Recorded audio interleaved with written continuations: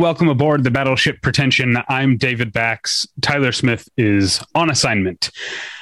And we have a fun guest filling in for Tyler, which we'll get to in a second. But first, I want to tell you about tweakedaudio.com. Tweakedaudio.com is where you go for professional quality earbuds in a variety of stylish styles and colorful colors. They look great. They sound great. Tyler and I use them each and every day of our lives. Today, I was listening to a couple of South Korean punk bands. I was listening to a band called Slant, who are really, really awesome kind of hardcore, and then a more pop punk South Korean band called Drinking Boys and Girls Choir, which is not exactly my speed. I'm not as much of a pop punk guy as maybe I was when I was in ninth grade, but still sounded great, especially on my tweakedaudio.com earbuds. They're available at a low price at tweakedaudio.com, but if you use the offer code pretension at checkout, you get 1/3 off that low price and no shipping charges. So please go to tweakedaudio.com and use the offer code pretension. Hey, it's Kaylee Cuoco for Priceline. Ready to go to your happy place for a happy price? Well, why didn't you say so? Just download the Priceline app right now and save up to 60% on hotels. So whether it's Cousin Kevin's Kazoo Concert in Kansas City, go Kevin, or Becky's Bachelorette Bash in Bermuda, you never have to miss a trip ever again. So download the Priceline app today. Your savings are waiting. Go to your happy place for a happy price. Go to your happy price, Priceline. Okay, we're back, and joining us for the first time in quite a while, actually, is at this point longtime friend of the podcast, Charlie Schmidlin. Charlie, welcome back. Thank you so much. Glad to be back after a little absence. Yeah, I'm trying to remember when was the last time you were actually on. Like, I know you did one of our commentary marathons. Yeah, for Harry Potter, I think. Okay, so that might have been the most recent time you were on something Battleship Pretension related. Yeah, I guess a good way to mark it is last time we saw each other in person really was either at a film festival party, which are now completely done with. And yeah, I think that maybe or at the marathon commentaries, which are also not a thing of the past for now. Like we haven't done one. We had one scheduled March of 2020 that obviously didn't happen, but so we have been unable to see each other. But that's really, like you mentioned, like film festivals and specifically film festival after parties is like really how I got to know you, because you were always like the guy who, like, we were both at the film festival, but you were always the guy who knew where the after party was. Yeah, I think you saw me as some like Gatsby-esque figure who would just show up, tell you where the shindig was, and we would, and there was some, like small indie label, just, having a few mixers and like ginger ales and like the back of a Holiday Inn, in downtown LA, but we still ended up there somehow. Yeah. But speaking of festivals, Sundance, as of this recording, started today. I'm not covering Sundance this year. Are you doing any virtual Sundance stuff? Yes, I'm not covering it myself either. However, I have signed up for the day pass, as it were, on cool. Saturday. So I'm going to try to fit. I think they've allotted you four films with a day package. Okay. So I think that day I'm seeing the Ramin Bahrani documentary about the bulletproof vest inventor. Then I'm skipping the new Lena Dunham just because I think it'll be in in theaters before we know it. That's always like the math at festivals. Like, am I going to go see something that I know I'm going to be able to see in theater in 2 months? Exactly. For instance, like the W. Kamau Bell documentary about Cosby.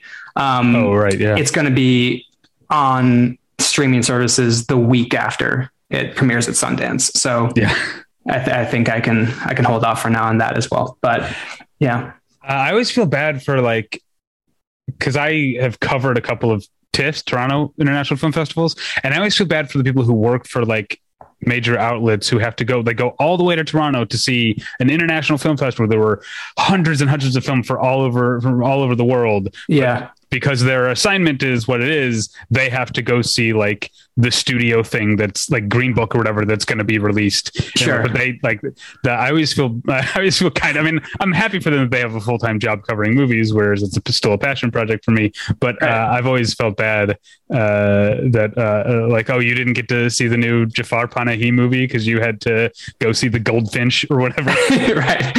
Yeah. The biggest one I can remember of that was at South by Southwest. Back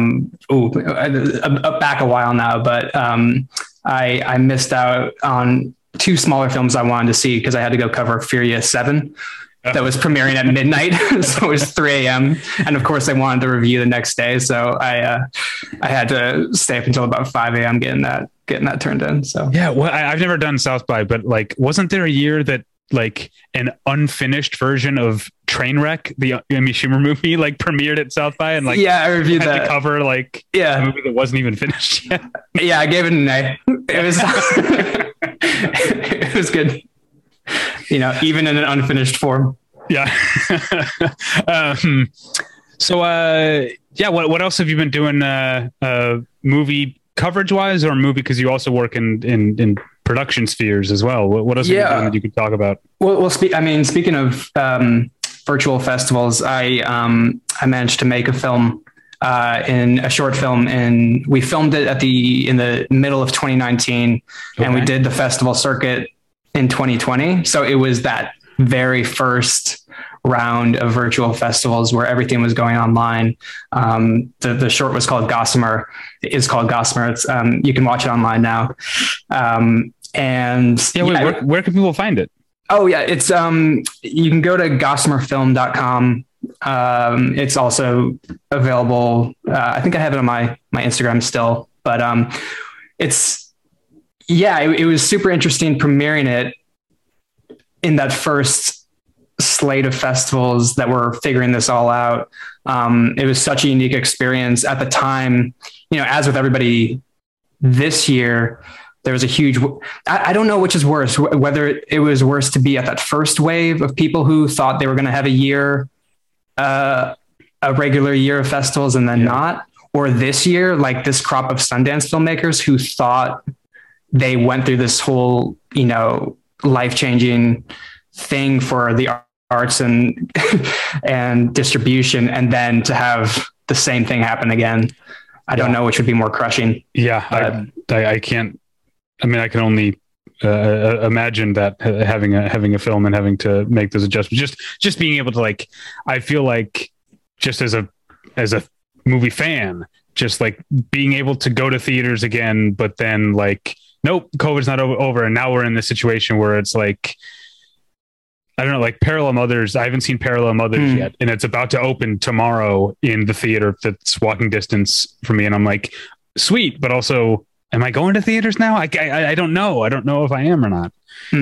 Have you been back to a theater in a bit? I had for a while, but not since like Omicron, essentially. Like I went to a press screening of Tragedy of Macbeth before Christmas, and I think that was the last thing I saw in a theater. So it's been like a month since I've been to a theater when I had gone back to going regularly. How about you? My partner and I, we've been going to films pretty regularly. We have the cult favorite service now, AMC A-List, which has developed quite the following in certain spheres. I don't know if you're aware of the magnitude of that particular niche. It's basically like, you know, it's the movie pass just for AMC. And if you happen to live in the Los Angeles area, that you throw a rock and you'll hit an AMC. There's 3 within the same block in Burbank. So yeah. Do you know, this is going to get hyper specific, but I've lived in Los Angeles for coming up on 17 years. I've only ever been to 2 of those 3 AMCs in Burbank. I've been to the big one, the Burbank 16. Yeah. I've been to the one that's inside the mall. Yep. Which is that the 6 or the 8? No, that is the 8. Okay. So the 6, I've never been in there. The Six is it's only spoken of in whispers. It's tucked beneath the Borders and a Crunch Gym, and it's very like tucked away. But real ones know about the Burbank Six. They've got, it's literally you go almost underground. It would seem like to go to this theater, and people rarely go there. So that's why you kind of go. And yet it's like, it's still in business. Like still in business. Yeah. It would be awesome if AMC used that theater to show like seriously, like under the radar stuff, like if that was where Memoria was playing in Los Angeles at the Burbank. Yeah. Although I was looking into that because they're doing that, completely unique release strategy, Neon, of only releasing it in one theater per week, right? Yeah, but it's going to travel around the world, or and at least around the country. I mean, and I looked it up online, and funnily enough, it is playing at the River East in Chicago at the AMC. Yeah, wow. That is the one. That is where Astical planted his roots. Yeah, I've got so many memories of the River East when I lived in Chicago. I could tell you, I saw Eternal Sunshine of the Spotless Mind at the River East. I saw Land of the Dead at the River East. I also saw Under the Tuscan Sun, and both Agent Cody Banks movies. Okay, all right. I used to just go to matinees all the time.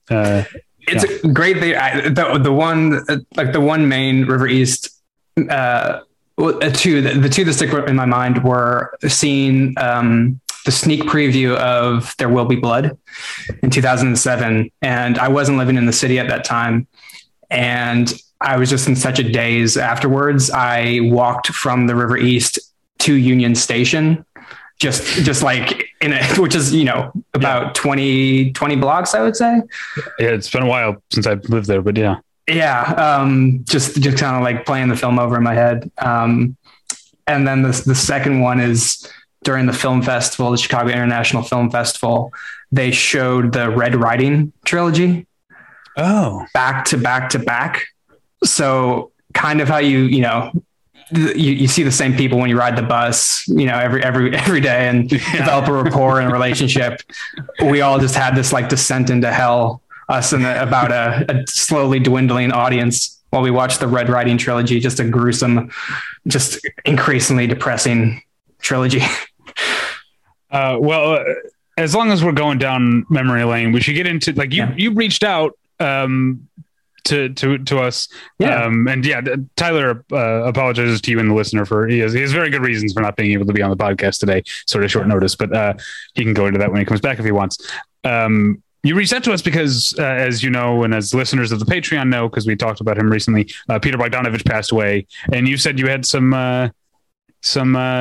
tales to tell. Yeah, hopefully good ones. It's one of those things where, I'm kind of conflicted when it comes to celebrity tributes, and when someone notable passes away, the flood of kind of remembrances come in, and I always tend to get sort of overwhelmed by them, and not necessarily in terms of the sentiment or the feeling behind it. It's more just the mass of it and the sources from which they're coming. It's always kind of like corporeal, and you're not quite sure where to place them or how they related to this person. They're all just kind of like wrote some of the same phrases going around. And when Bogdanovich passed, I started thinking about it as well. And there've only really been two people in film that have had like a special place in my life and how I viewed life and the industry and film afterwards. And those were Roger Ebert in Chicago and then Bogdanovich. Those were the two folks who, on a personal level, really shaped how I viewed life for very different reasons. And I'm sure it's figuring out how to tell the Ebert story one day, but really the Bogdanovich one happened when I was 20 and just starting out in the film industry. And it happened completely randomly. And coincidentally, it really all started when I was in Chicago figuring out how to break into the film industry. I didn't go to Columbia or DePaul or any film school. I started off on film sets, just basically doing PA work. I had a bunch of Columbia and DePaul friends on whose sets I would just volunteer to help out. So when it came time, like during college, to figure out how to actually get jobs, I tried looking in Chicago for work, but it wasn't. This was kind of before that huge slate of films really came to Chicago. Like, do you remember? It was like around 2012, I think, was the kicking off point. Because I worked on Transformers 3, and that was right after Dark Knight, and those kind of kicked off this interesting focus on Chicago as a great tax credit. Really flexible location of film. So everything was going there. Unfortunately, I moved to LA right before that. So I didn't see too much of that. So it was kind of dry. So basically what I was doing was looking in the states surrounding Illinois. And this may still apply today as a way to break into the industry. I'm not sure. Feel free to try it. I haven't tried it in a long time. But I would go to IMDb Pro. I would start a free trial of IMDb Pro, and they kind of update listings of films and what stage of development they're in. And I would filter all of them by the films that were in production. And I would go to the film, and then there was a subheader of what film they were, what company they were being managed by. I would then call that company directly and then ask if I could be redirected to the production office for this film. And them, like, not knowing like who I was, like they didn't know I was just some schmuck from rural Chicagoland. Oftentimes they would give me the production office numbers for, I think, what was I, like 12 Years a Slave, Captain Phillips, Django Unchained. Those were all spots that I just were redirected to. And I would call up and just say, hey, do you need any PAs? And the majority of them would be like, no, we're all good. Thank you. Click. But sometimes like they would say, yeah, let me get your info. So all that is to say, I get a call one day, and it's a film in North Carolina that's starting in about 2 weeks, and they're looking for PAs to come out and help out. Not quite neighboring Illinois. Not quite, but it really, like, it was getting like dire, and like I expanded the search radius where I'm like, where can I get to in like a day if I just try, like, just get in the car and just start driving? Can I get there within a day? So yeah, this film in North Carolina was looking, and they're like, but can you get here in 3 days? And I was like, sure. And meanwhile, I'm still in Illinois, and I put down the phone, made arrangements, and just went to North Carolina for an interview. And not even really knowing if I would get it, but I was just like, if, worst case scenario, I can just hang out in Asheville where the film is based. So I get there, and luckily I get the PA role. I found a little sublet off of Craigslist, and ended up staying in. The film was shooting in Hendersonville. The crew was mostly based in Asheville, and we were shooting in DuPont State Forest nearby, which is beautiful, huge plot of land there. This lovely state forest. And on this film, this is my first, I'd worked on Transformers 3 before that, but that was a lot of moving parts, huge, completely. I couldn't quite see the seams of it yet, of how you put together a film. And this was really the first independent film production that I worked on, where it was about 40 people. Everyone's super tight knit. You get to know everyone's name, everyone's super well. And that was my first exposure to it. So I was kind of taking everything in for the first time there. So to get to it, basically, the film, which is unlikely to be released at this point, I think it kind of got lost in distribution. And if you look on the IMDb, it literally says this film is unfortunately lost, which is a very loaded statement. Wow. In the trivia section. So I don't know who put that up, but you can imagine. But I mean, it was a really interesting film full of a lot of great actors. I won't mention any other than Bogdanovich because, I'm sure we'll talk about it at some point. But Bogdanovich was one of those actors, and he was in the supporting role. And he was always kind of like the specter hanging around the film of like, all right, we got Bogdanovich coming in. What are we going to do? How are we going to treat it? Everyone was super psyched for him to come in. And the first day he came in, he was scheduled for 2 weeks of work, basically. And the first exposure to him was he came in for a fitting. And he was living in Winston-Salem, teaching at the University of North Carolina then. So he was driving over from Winston-Salem to Asheville, and then we would drive him from Asheville to DuPont State Forest. And so we sent a PA to go pick him up for the fitting from his hotel in Asheville. And this local PA, God bless him, he was a great guy. He was really nice, but he was kind of green, kind of a green PA as well. And this being an independent production, they were trying to, stretch their coin.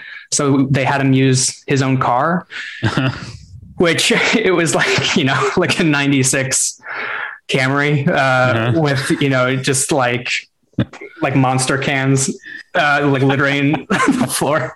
Yeah. I think he maybe took like 2 or 3 out, but it was kind of a mess. So the first time I saw him, he rolled up the set with this PA and this Camry.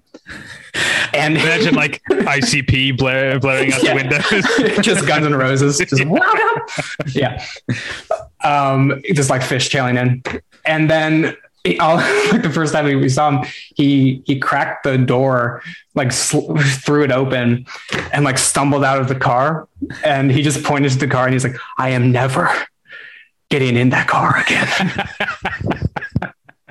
And this was like the whole like welcoming party. And we're like, oh, here he comes. And this happens. And we're like, oh no, what happened? And the poor PA, he just like shrugs. He's just like terrified. He didn't know what I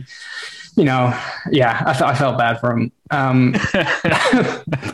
But like he got in the costume trailer and the wardrobe trailer and started going through his wardrobe, and everything was fine. He's like, once he starts, like, gets relaxed, we'd find out he starts immediately getting into like the Bogdanovich mode that everyone knows him, and he can get into that rhythm real quick. So before long, he was like stepping out and like feeling around clothes, and he did that.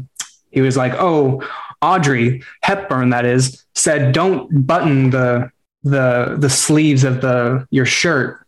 They're more billowy and open that way to give you a more definition or something like that. And everyone's like, he's talking about Audrey Hepburn.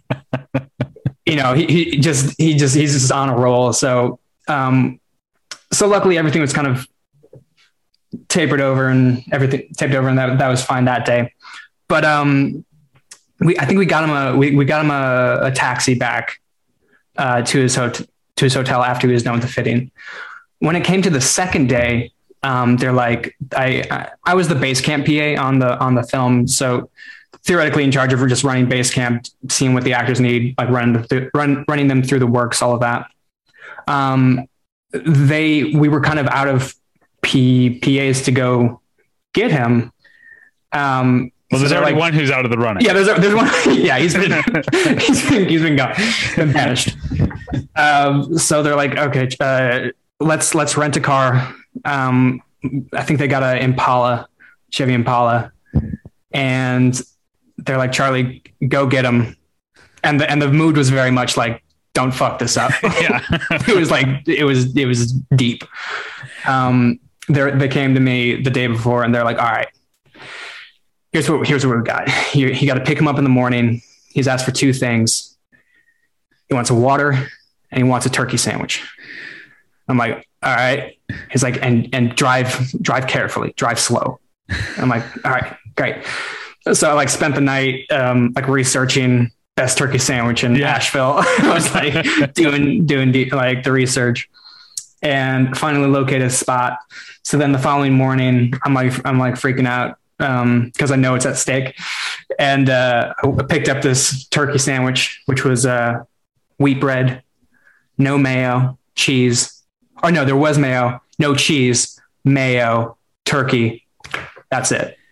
Some tortilla. What time? Yeah. What time in the morning is it? Like this was about, I think I picked him up at about 8:39. So where do you find a place that's like making a turkey sandwich at 8:00 in the morning? Like a breakfast place, it was an all day breakfast place that I think just kind of got, one of those bagel spots that had everything ready to go. They just swapped in the bread. Yeah. Oh yeah. I made sure they were open. Yeah. So I got with a sandwich in tow, went to go pick him up and went up to his hotel room, knocked on the door. He opened it and I was like, hi, I'm Charlie. I'll be driving you to set. He's like, all right, come on in. I'm getting ready. And so I come on in and I'm helping him kind of pack up his things and his like computer and stuff. And on the bed is a script. And it was the script for one of his last films, She's Funny That Way, which at that point was called Squirrels to the Nuts. And apparently I was just reading on Twitter today that like his Squirrels to the Nuts cut of the movie does exist somewhere. Oh, really? It was like there was a whole story about how it got saved. You should, I can't remember. It was Variety or something. But, interesting. Maybe we'll see his. We'll see the squirrels. Squirrels cut. Yeah. Yeah. Well, it was really that title. I think that title was what kind of broke the ice. Because I saw that on the bed and we finished packing up and got in the car and started driving. And it was all kind of very like, respectful, just like going to work type of thing. And then I had a feeling, because I just like before going to North Carolina, I'd seen that Lubitsch film, Clooney Brown. Okay. I've never seen that one. Really, really good. Okay. But it's where that the title originates from. Okay. It's something that it's like a what would you call it? Basically like something one of the characters says to the other to kind of cheer somebody up as their outlook on life, basically. So in the car, I asked him, I was like, I saw on the bed, there was that script, Squirrels to the Nuts. Is that a line from Clooney Brown? And like that, like I saw his like eyes like light up a little bit. He's like, have you seen Clooney Brown? And I was like, yeah. I was like, oh yeah, no, and then boom, it was off. Like he was telling me about how it's like an ode to Lubitsch and, how everything is kind of all of the films he's made that have some slapstick element to them are kind of pay a debt to Lubitsch. And this was one of his most obvious homages. So yeah, we just started like talking from there, gave him the turkey sandwich. He's like, all right, great. Started eating it. He had a pause. He's like, this is a good sandwich. I was like, yes. You killed it. So we get to set. I drop him off. He does his work for the day. I kind of go back to doing the normal PA stuff. And then at the end of the day, I drop him back off. We kind of pick up where the conversation left off. We're talking about Lubitsch and all that and what the film is. As I drop him off, he's like, are you picking me up tomorrow as well? I'm like, I don't know. I think so. He's like, can you get that sandwich again? And I was like, I think so. I'm like, all right, cool. So I drop him off and that was it. Like from that point forward, I was just designated the guy. He's like, they're like the UPM. At that point, we dubbed the sandwich. It was actually the UPM dubbed it the Bogdanovich, which I can't take credit for, but basically it became, just like the cue, like, all right, it's Bogdanovich time.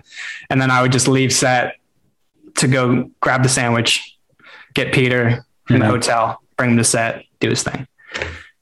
And very quickly, like, I was theoretically the base camp PA, but whenever he was on set, I kept getting calls over the walkie that like, Charlie, what's your 20? Like, where are you? Peter wants you. I'm like, coming in. And I was like, all right, cool. And I went to his trailer, and sometimes he'd be like, can you give me a coffee or a tea or whatever? I'm like, sure, I'll go grab it. But other times he's like, have you heard of Tom Petty? And I was like, oh, yeah. He's like, I did a 4-hour documentary about Tom Petty. I'm like, oh, cool. And we would just talk about Tom Petty. That's awesome. It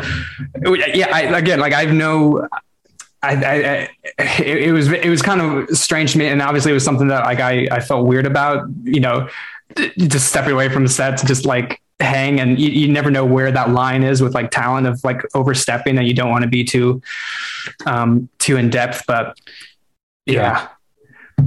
But, and so at that point it had been like 4 or 5 days. And then on the weekend he had to go back to Winston-Salem, and, naturally with the Impala, I had to go with him.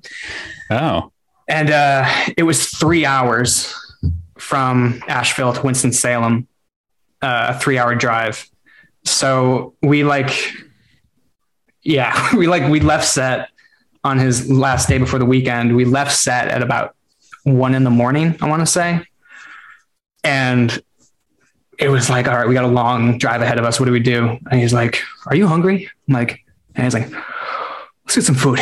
And so, we stopped at this little like backwoods grocery store, and I got a cart, and we're just rolling around. It was like very surreal, like to be in a small town, North Carolina supermarket, just rolling around with Bogdanovich, like having him point at like pita chips and hummus. Yeah. And he just like kept throwing stuff. And it was like almost like a child who kept like grabbing bags and just throwing them in. Like he almost had the munchies, but it was, so we came out with like at least 2 bags of like just snacks, and we just rolled back to the car and started eating away. But I drove him back, and we like listened to like This American Life and like talked about stuff, and at that point I was dating someone, and he was giving me dating advice, which isn't the most, looking back, probably not the most, right, the wisest advice, but I was like taking it to heart. But it was super sweet. And how things work out with that person you were dating at the time? Not well. You shouldn't have taken his advice. Exactly. It was super sweet of him to offer it. And then the weekend happened. I got him back, and he did his next round of work. And something that I just kind of happened to do is after each day that I dropped him off, I would just go home and I would watch one of his films. So like I would drop him off, then I would go home and watch Saint Jack, or They All Laughed, or what else did we watch? Paper Moon, and then or Cat's Meow. That was a big one as well that we talked about. And in the morning when I picked him up, I'd just be like, Cat's Meow, what was up with that? And he's like, well, it was tough shooting on a boat. I was like, great. So we spent like the hour to set. He would just kind of like break down whatever film I'd seen the previous night. Did Cat's Meow, did that rank as like, which one are you like fondest of his films? We did on the Patreon. So Patreon listeners will know we kind of counted down our top 5, and we brought Scott and I on specifically for variety, because me and Tyler's top 5 tends to be like the ones you think of, Yeah. So I would say my favorite is Last Picture Show, but I also did put Cat's Meow on my top 5. It was the first Bogdanovich I saw, and it came out at a time that I was like really getting into going to movies alone just on weeknights just to like see what was up. And also, as I talked about on the Patreon, I remember that I knew who Peter Bogdanovich was, but I also, because Amelie had come out the previous year, I knew who Bruno Del Bonell was, the cinematographer. And so Cat's Meow was like, oh, the new movie that Bruno Del Bonell shot is out. And I went as much for that as for Bogdanovich. Right. I really love Cat's Meow. And it's interesting that you say that he said it was difficult shooting on a boat, because that's one thing I think when I watched that movie is like, wow, there's not a lot of room on this like location for a camera and stuff to move around, and it looks like it must have been difficult. So I guess I was right. Yeah, no, totally. It's one of my favorites as well. And I can't exactly place why. There were two films that really like stuck in my mind that I wanted to ask him about. One was Cat's Meow and the other was Noises Off. Oh, yeah, I should have said Noises Off would have been the first Bogdanovich I saw. Cat's Meow would have been the first one I saw, like knowing who he was. Oh, interesting. I saw Noises Off when I was because I was like a theater, like drama club kid. And like, I watched it with like other like people who I knew who were in the drama club were like, oh, you should see Noises Off. You'd love it. So I watched it for that reason. Did you? Oh, okay. So I almost have the exact same. I think it might've been my first as well. But we actually watched Noises Off in theater class. Oh, really?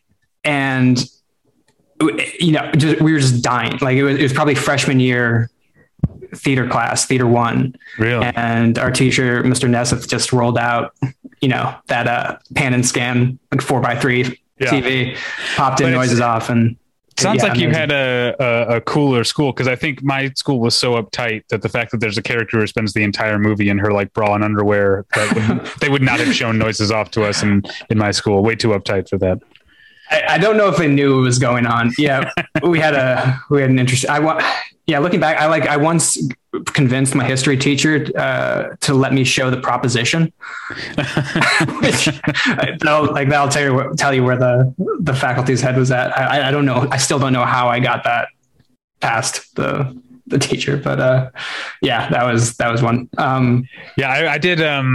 I think I took a history class where I think I gave a presentation on The Thin Red Line, which would have been like new to VHS or whatever at that time. I also remember I took a lit class, and like the teacher split us up into pairs, and you had to do, it was a like novel and movie comparison. Like that was the project. Like everybody pick a movie or a book that's been turned into a movie, and read the book, watch the movie, and do a presentation. And for the life of me, I can't remember what I did. What I remember is there were two girls who were like trying to figure out what they should watch. And I was like, oh, have you heard of this movie and book Wild at Heart? So I got like these two girls, like junior year high school girls who didn't know anything about David Lynch, to read was it Barry Gifford's, that the author's name, Barry Gifford's Wild at Heart, and watch the movie and do a presentation on it, and they liked it. So I won. I remember that better than whatever the hell I did. I don't remember what I did. That's amazing. And how are they doing now? Have they recovered? I don't know. I am not. Yeah, I'm not really in contact with anyone from my high school. Similar to getting dating advice from Bogdanovich. How did you recommending Wild at Heart? Yeah. So wait, you were saying about Noises Off. Did you talk to him about Noises Off? I said it was probably my favorite of his, just because it was one of those formative like comedy / filmmaking experiences. Because I watched it recently, and it's one of those tough things to watch again, just because your first memory is so fond of it. Yeah. And so like filled with delight that a rewatch almost it threatens to kind of diminish it. So I probably watched 20 minutes of it, and I was like, this is still good. It's still funny. But I probably need to turn it off. Because it's such a instructional informative film in the way that everything's funny the first time you watch it, yet you really feel the presence of the camera and you really feel his hand on what's being shown. The pace of it is very, it feels unlike any other slapstick film that you're kind of seeing at that age. Yeah. Yeah. And so we were talking about that, and he said, I remember him saying that it was very important to do it all in one shot, because the reason why you went to see that play was to see when the audiences, or to see when the performers, if the performers could pull it off, because so much was happening at any one time and everything was at the verge of calamity, whether for real or scripted. The tension was in that fear of calamity.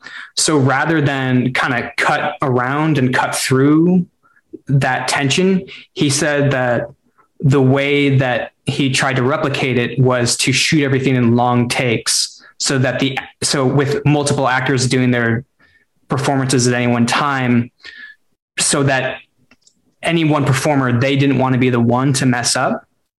So it gave the whole film this interesting vibe of that it's always on the verge of collapse, which I thought was interesting. Did you talk to him at all about like John Ritter or Christopher Reeves, like people who had passed away? Unfortunately, no. Already? Yeah. No. He would mention folks, by first name basis, like Orson said, Audrey, Orson, and stuff like that. I didn't want to, it came up once, and like saying any more than this would probably be speaking out of school, but like Dorothy Stratton came up once in the car when we were talking about like the relationships and such. And it was only a second. But you could tell that it would like those feelings were still right at the surface. So I didn't even bring it. We were talking about They All Laughed, and she happened to come up, and he kind of mentioned her and went off about her a little bit. But so I knew, just kind of like, I didn't want to touch on anything that he didn't want to talk about, but it was interesting. I could tell like, even to that day, it was still very on the surface. Wow.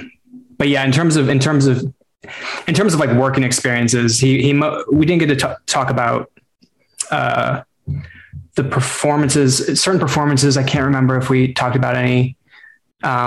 He talked about Orson Welles a lot, and there's an interesting. He told the story that he's kind of recounted a few other times about on the set of The Other Side of the Wind, them breaking the crew for lunch, and him saying he's not hungry, and them spilling a whole bag of Cheetos on a kitchen table and like gobbling it up.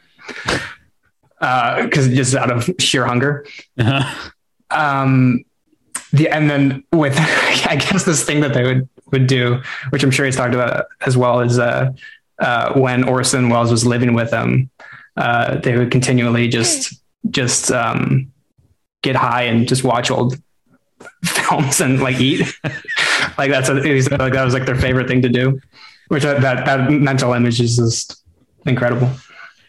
I'm trying to imagine like how does Peter Bogdanovich or Orson Welles, how do they smoke weed? Are they rolling up a blunt? Are they putting it in a bong? They have one here. I want to know what the paraphernalia is that they're using. I want to know what to picture. I picture Bogdanovich with like a tobacco pipe. Yeah. Tobacco pipe. Yeah, exactly. He's more of a gummy guy, I think, toward the. Sure. Yeah, I'm sure that's true. Yeah. Go ahead. Oh no, I was trying to think about any other. I think that was about it. Like I did try to keep it like somewhat professional, as we were doing it. But the times he afforded me, those stories were interesting. And it kind of came to mind more recently. But I think the reason, because I was thinking, I'm like, why did he let this 20-year-old kid just like ask a bunch of these annoying questions and and entertain all of that. And I think it was because this is my thought on it, is that when he was young, he did the exact same thing to so many of his favorite directors. And as a critic and interviewer, he would kind of pester these directors on tips and tricks and what they thought about life and filmmaking and all of that, that I think he knew when to recognize that in someone younger than him and how to kind of play that role for someone else.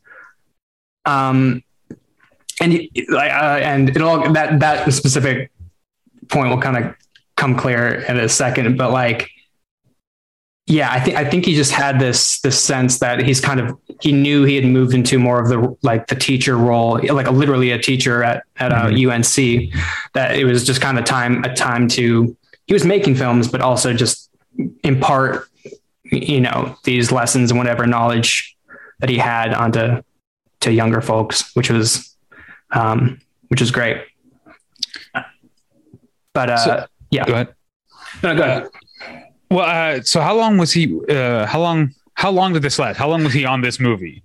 Well, that's the wild thing. Like, looking back at it, it was about, we did this about 2 weeks. Okay. For about 2 weeks, which is a relatively short amount of time.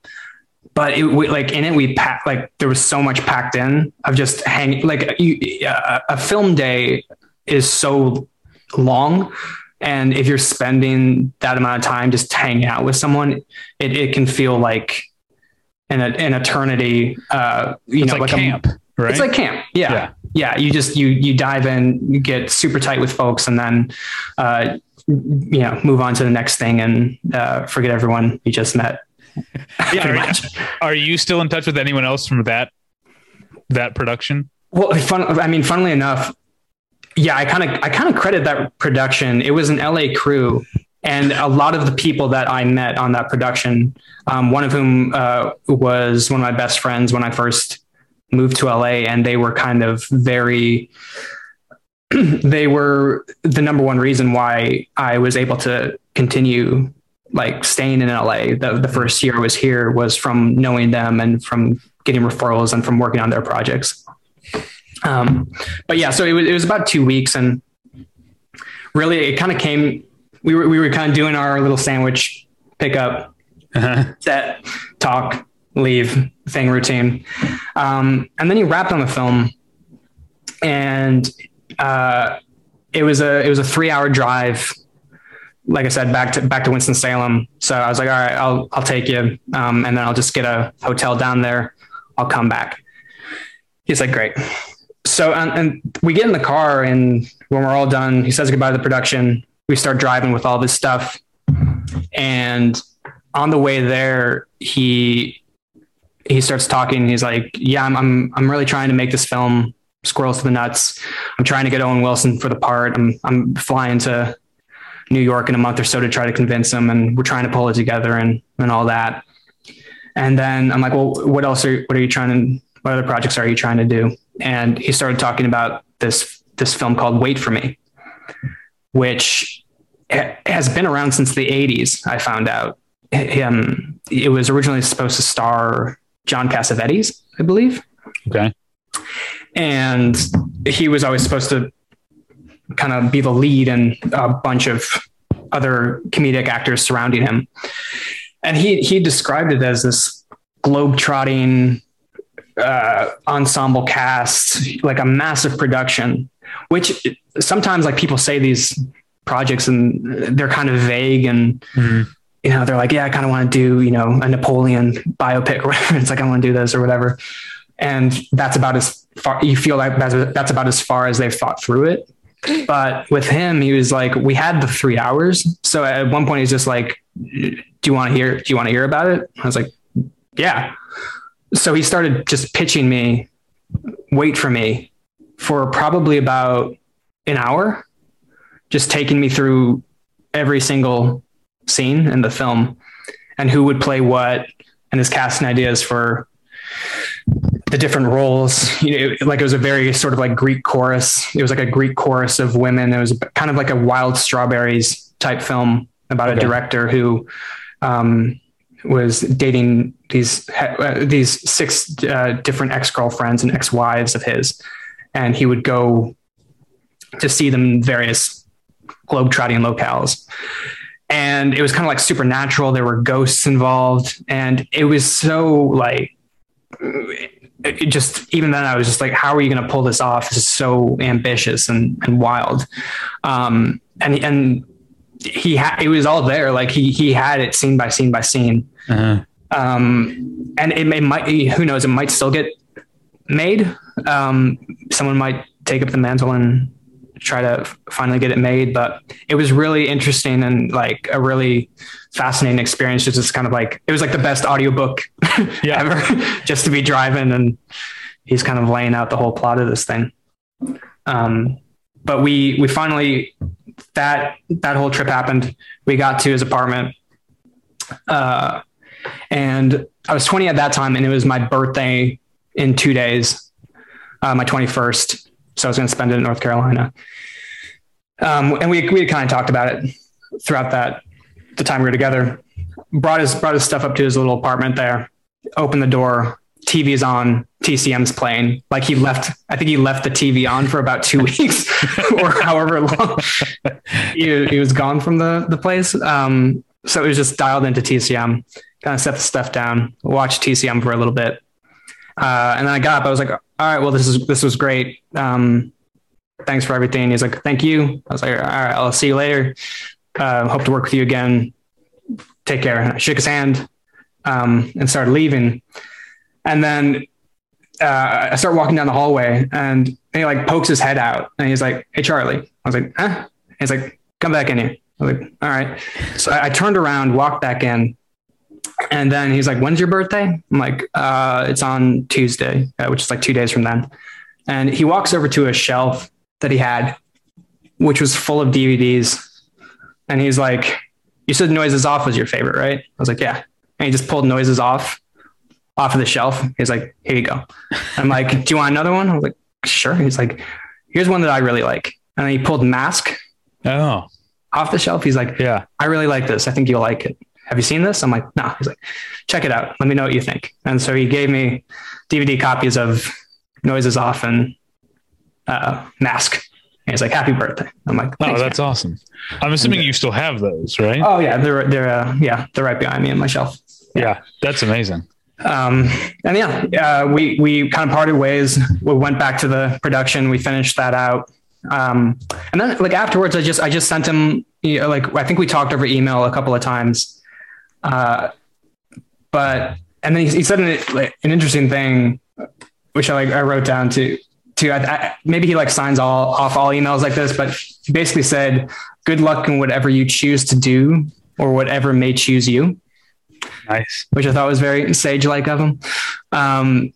But all of that is to say, like, I think that whole experience, like the reason it kind of shaped my outlook afterwards was just seeing not only like the filmmaking experience that he imparted, but also just seeing him as like a working filmmaker who in his 80s was still expressing all of these anxieties about getting the next film going. Yeah. And he's like, I don't know where funding is going to come from. I don't know if this actor is going to say yes. I don't know if this script is right. I don't know if we're actually going to do this. And seeing like, because those were theoretically all of like the same anxieties you have just starting out. And you're like, I think you picture at that age when you're like in your teens, 20s, just getting going, you're like, well, at a certain point it must get easier, or you must lock into something where it's like you're on God mode and you can just do it. Right. But it was reassuring in a way to kind of see this person who had accomplished so much and was also displaying all these signs of like, hey, it's even when you're like, have been doing this forever. Wow. These are always going to be there. So like, don't worry about age, but like there's no real limit or like age cap as to when you should have made your first feature by 18. at that, because by 25, you'll be a master of all this stuff. It kind of just showed me just slow down, just keep learning. It'll all kind of click in. Yeah. Wow. That's fantastic. I have to ask you some more questions. Sure. Real quick, did you at any point talk about The Sopranos? No, because you know what? I've seen stray episodes. I still have not gone back. Well, Lorraine Bracco plays Tony Soprano's therapist. Peter Bogdanovich plays Lorraine Bracco's therapist. So he had a recurring role on the series that was, I always look forward to him showing up. Another question. Now you mentioned this movie, which you haven't said the name of, so I don't know if we're not saying the name of it. The movie you worked on. You mentioned that it is lost. I found it. Okay. On IMDb, and I found the. I'll let you say it. You can say it. I didn't know. Okay, it's called "Don't Let Me Go," I think. Yeah. So my question is, have you seen it? No. Okay. I don't think anyone who worked on it below the line has.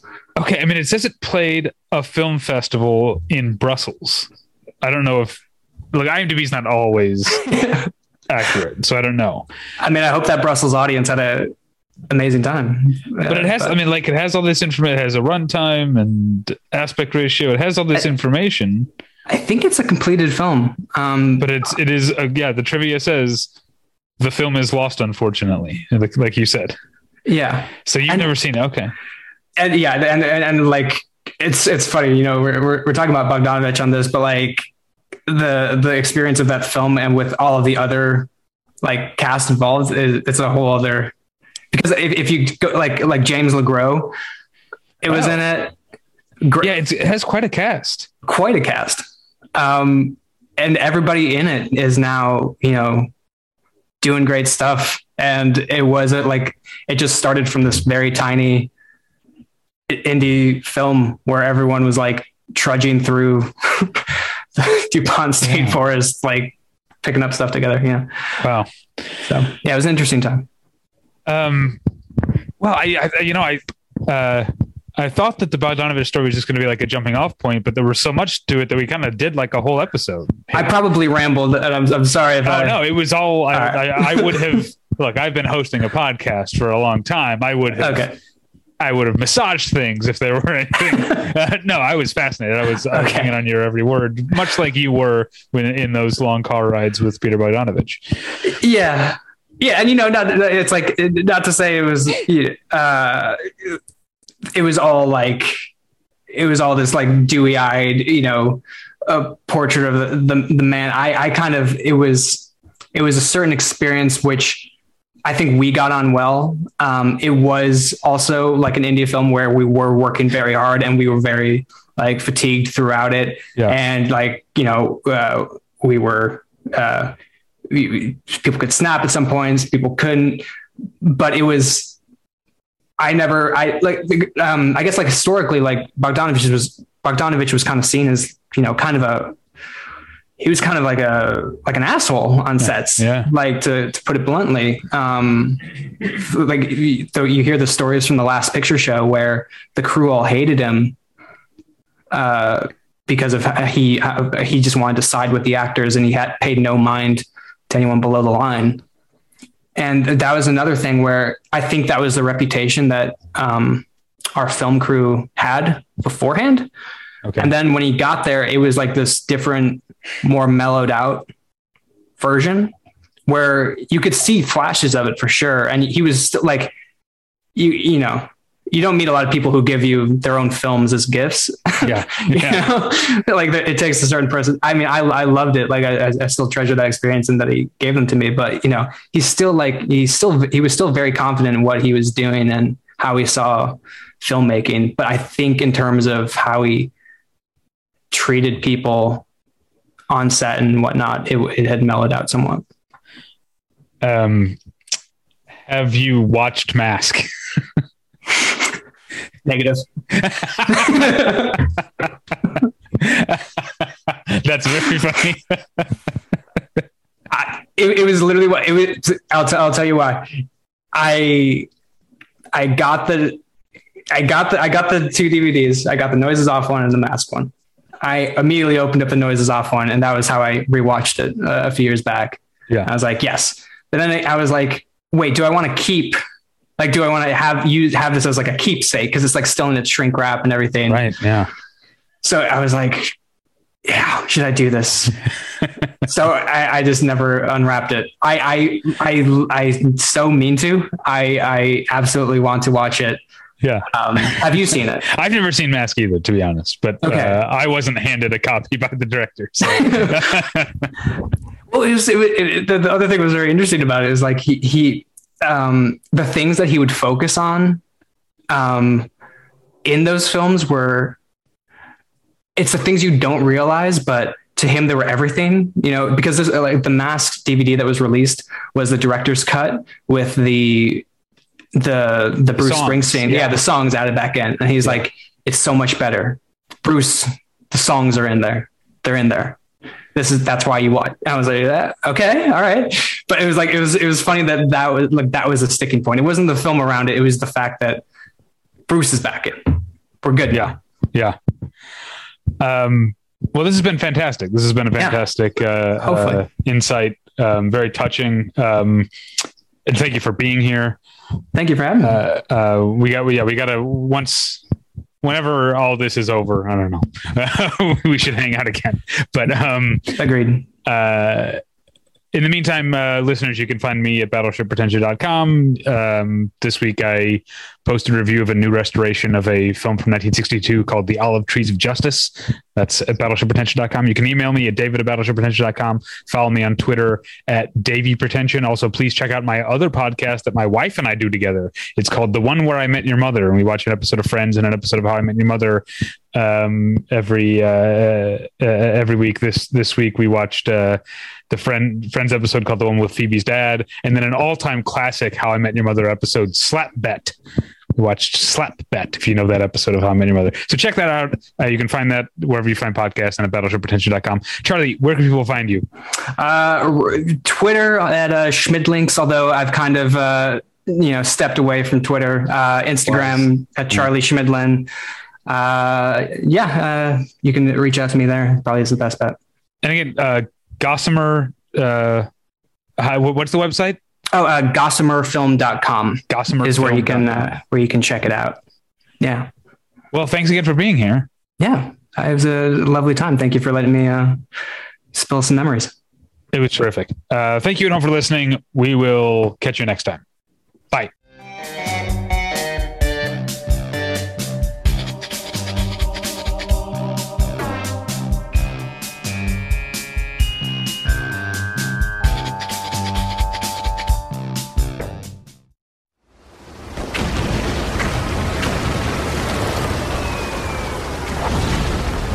This program is a proud member of the Battleship Pretension Fleet.